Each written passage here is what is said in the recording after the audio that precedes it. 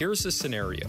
You've been injured in a serious accident. The doctor says your recovery could take months, maybe even years, yet your insurance company is denying your claim every step of the way. If something like this happens to you, call me, Brian Goldfinger of Goldfinger Personal Injury Law. We have offices in Toronto, London, Peterborough, and now Kitchener-Waterloo. Visit goldfingerlaw.com and get us working for you. Get Goldfinger today. You know what I want?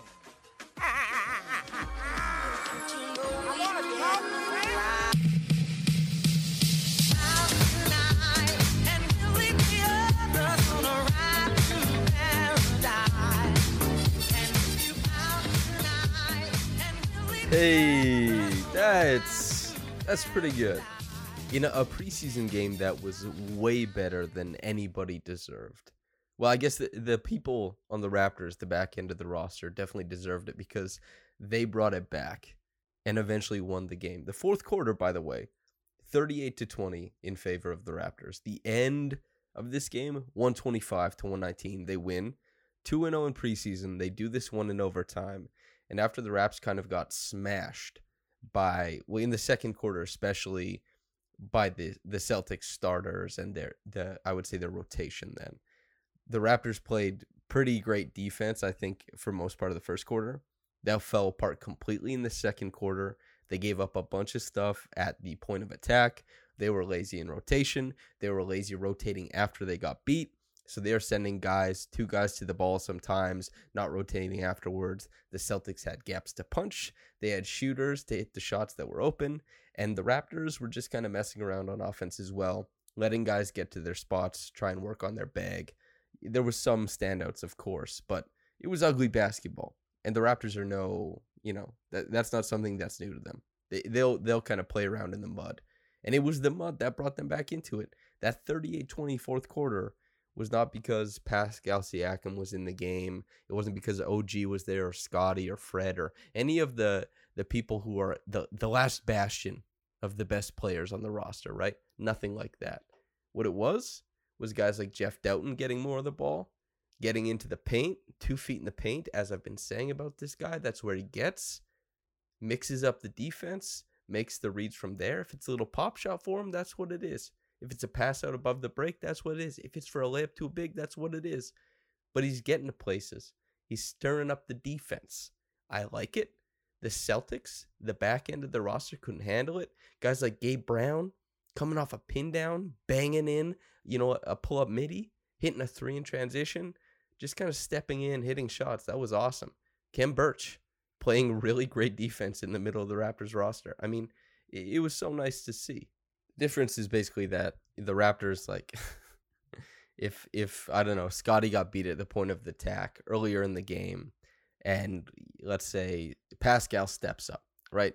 Scotty's not properly filtering out to the guy that Scotty or that Pascal stepped out from. And the Raptors, they have to rotate for everybody because you give up advantage. In the Celtics, between guys like Derek White, Brogdon, Brown, Tatum, they're going to get a step on guys. They're going to get into the paint. The Raptors are digging down on these drives. Then they're behind when that pass goes over the top. All these things, they're behind the play. But when it was guys like Sam Hauser and Peyton Pritchard, the point of attack defense between guys like, Doughton, Josh Jackson, stepping in, pretty good at keeping them from turning it downhill. But even so, Kem Birch doing a really good job of splitting the difference between his man and stepping up to help. And that was largely why the Raptors got back into this. And because when the Raptors overloaded against the, third string, would we say, Celtics, the third string Celtics weren't really cashing triples on them. Sam Hauser, Peyton Pritchard, between the two of them, I think they went like 8 for 16 from 3. But towards the end of the game, as like Kabengele, Jackson, Thomas, it filtered into their hands.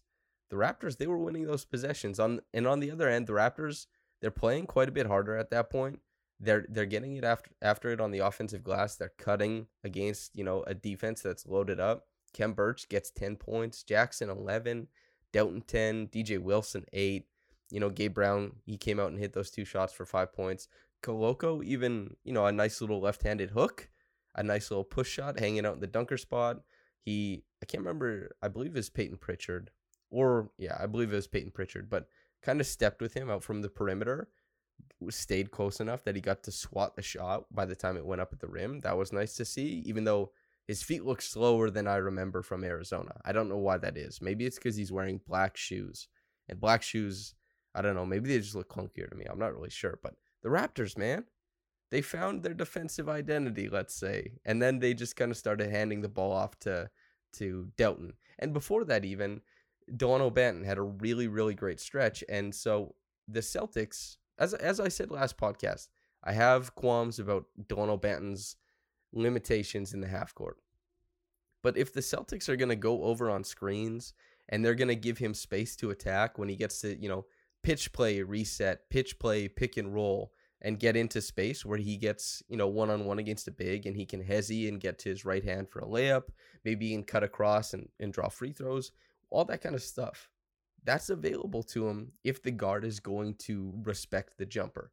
And they eventually made that adjustment, and he was left above the free throw line a little bit. But Delano Banton has counters if you're going to go over. And during the regular season, teams are going to go over in the half court because a lot of teams just like to stick to their regular scheme. I think that's a really great thing, by the way. Delano Banton, I was wondering, he's a partial guarantee. Obviously, as I said in my coverage, the written stuff, the stuff I talked about on podcasts and videos, he had the inside track, of course. But it's nice to see him kind of really slam, hey, I'm here to contribute. And he steps on the floor, he starts pushing in transition. He was really active in passing lanes. He starts pushing the Raptors forward. I think that's awesome, man. It was really nice to see because Banton has limitations. And basketball is all about improving those things so you don't have limitations or figuring out ways to kind of game around that.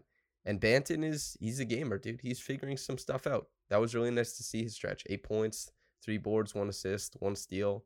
Really nice work from him. Juancho. I guess talk about Juancho. There's not a lot going on right now. He has the guarantee. I mean, he's fully guaranteed. He's, by all means, looks like part of the Raptors squad. They're probably betting on, the defense, actually, I should say. He fits in with the defense, which is maybe the biggest indicator of what the Raptors wanted because they probably believe in the jump shot. They believe in some of the, a little bit of the handle and, making reads into those dribble handoff stuffs. The real Vision 6'9" stuff where he can just plug in. But the defense was not so bad. And that's actually a huge step up for Juancho, who's been pretty bad defensively his whole career. So that would be the positive takeaway. The negative takeaway is that he's really, really lost offensively. Not sure where to be when he does get the ball. It's kind of toothless. It doesn't look like he's ever posing danger to the opposing team. Does that matter? Do you think he's already shown his quality as an NBA guy? Apparently the Raptors think so to some degree, so we'll see about that. Thad, good defense, bad offense. He was kind of hung out to dry without much shooting. They were just like, hey, we're going to run pitch plays with you and delay action and split action and all this kind of stuff above the break. See what you can do. And when the team was like, hey, we don't really, when the Celtics decided they didn't really respect the shooters, there's not much wiggle room to create stuff. And Thad was in that position. I guess back to the start of the game then, because everybody kind of wants to know how the starters look. At the start of the game, I thought that when they were engaged defensively, it looked awesome. We see a guy, as I talked about the situation where Scottie isn't filtering after he gets beat. He's not going out to, he's not recovering to where he needs to recover to. So other guys have to recover to that spot. Or he's recovering late, and that means that he's not going to get to the closeout in time. It means the guy's punching that gap. So guys have to rotate over to his guy now. And it's just breakdown after breakdown. Early in the game, I think both teams, the Celtics and the Raptors, did a really good job of keeping all of the offense in front of them. Overloading, but being really intelligent about rotating and sometimes pre-rotating at the back line, making the teams, whether it's the Raptors or the Celtics, you have to skip it over the top or you have to reset above the break to find the open guy because the team is doing a really good job of zoning up where they need to and pressing the ball where they need to. Both teams did a really good job. The Raptors lost that aspect of their defense quicker than the Celtics did. And part of that was that when the Raptors got open, a guy like Fred VanVleet went 1 for 6 from 3. Gary went 1 for 5. Precious went 1 for 5, and the Raptors just as a whole, what did they shoot it from three? I guess it would maybe be a little bit affected by the end of the game, but 7 for 33, not great, Bob. Like, I know that the the Celtics weren't much better at 16 for 52. Of course, that's 9% better maybe, but it's a meaningful change that, especially during the early part of the game, if it was like side top side action, the ball swings or it reaches an open man, that Jaylen Brown could have been the guy at the end of that shot, or Jason Tatum, even though he didn't shoot that well. But yeah, the Raptors definitely struggled as far as shooting the ball in this game. But I mean, OG like had a really nice stop and pop in the lane, little, that stiff arm to Tatum, bump, step back, hit a shot. Pascal, I mean, there's a reason that they were much better with like Pascal and Fred on the floor in this game than the Scotty Barnes plus OG plus bench lineup, because those guys, they know where to get on the floor to kind of create, even if they're missing shots, there's still a type of cohesion that keeps the defense accountable so you don't get runouts. And when it's guys like Scotty and OG and Precious and Boucher and I think it was Thad, just those guys running out there, the defense is really ready to jumpstart transition because they don't have to be that engaged to stop it. They're ready to run out, and that's where it became a little bit lopsided. But Scotty, I mean, there were some encouraging drives to the rim. There were some encouraging passes made. Pascal, Fred, I don't really care. They've been doing this for a long time. There's an all-star there. There's an all-NBA player there. They're very good. The preseason will never be a referendum on where they are.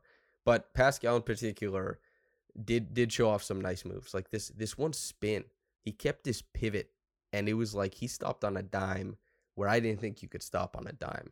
The way he shifted his weight and kept his balance, he rimmed out on the jumper that came afterwards, but it was like, damn, that's really, really impressive.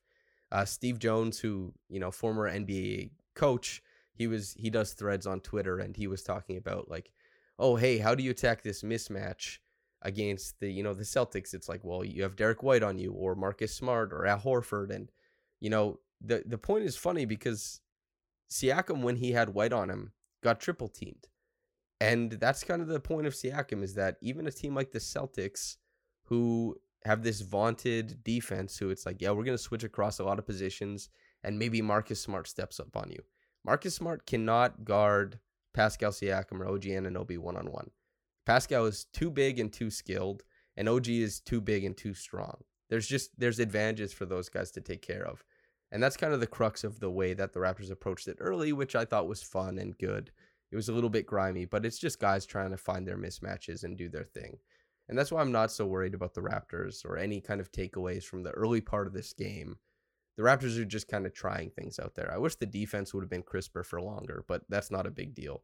The big story of this game is not even necessarily second string, but third string guys like Birch, Banton, Jackson, Delton, Wilson, Brown.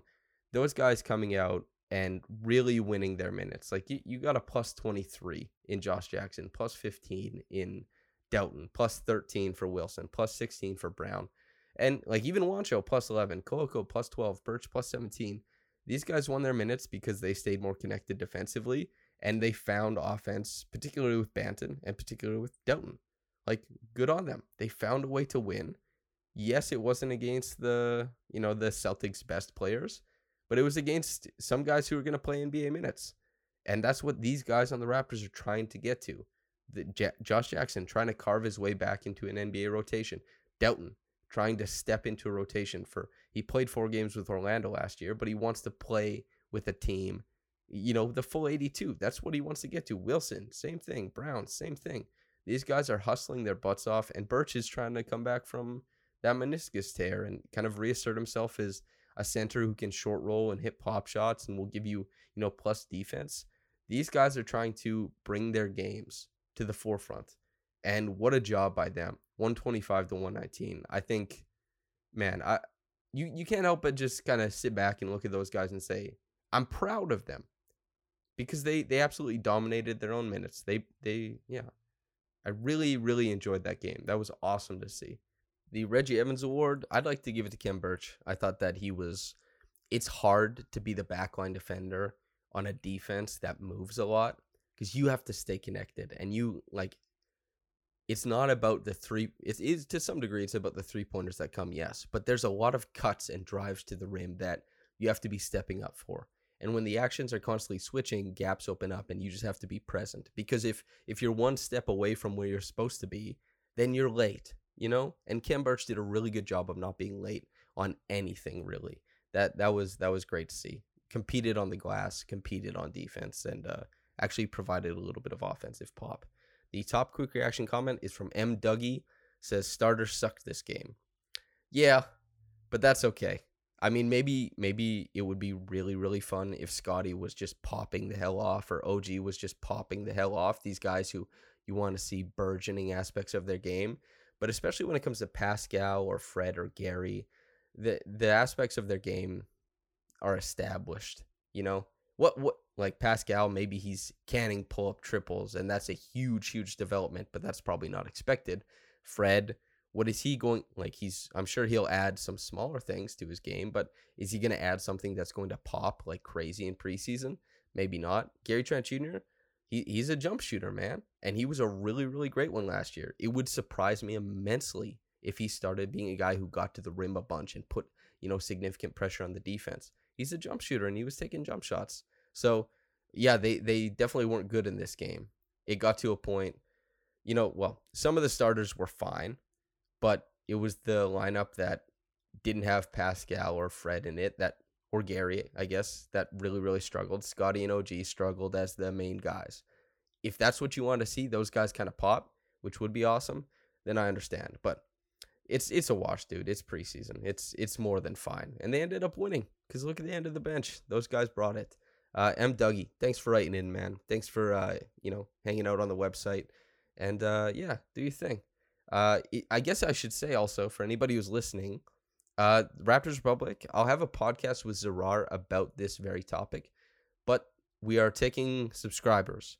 $6 a month. There's a paywall going up for editorial content. And an example of editorial content will be, most of my written work. This podcast will be free all year. All my YouTube videos will be free all year. And there will be other stuff that goes behind the paywall as well. But if you listen to this podcast, you're a fan of my work, or not, I hate the term fan. If you like my work, if you read my work, all that kind of stuff, it's going to be $6 a month. I think I am worth that money. You don't have to think that. I don't mean it to be an affront to you, but this is Raptors Republic trying to pay its writers what Raptors Republic thinks its writers are worth. So thanks for tuning in with me. I'll probably talk about this more frequently towards the end of podcasts during the season because, with the subscriber model, you're trying to constantly bring in more subscribers and all that kind of stuff. And this is a big shift for Raptors Republic. So thanks for tuning in. If you want to subscribe this year, I am fully credentialed, by the way. I will be at the games, talking to the players at practices, all that kind of stuff. So I think I'll be able to provide really great analysis and stories and all that kind of stuff. I think the $6 is honestly quite cheap for what you'll get. So thanks for tuning in with me. I hope you enjoyed the preseason game. We'll have coverage on everything as the season goes on. All right, everybody, thanks for tuning in. Whether you got into this in the morning or at night, have a blessed day and goodbye.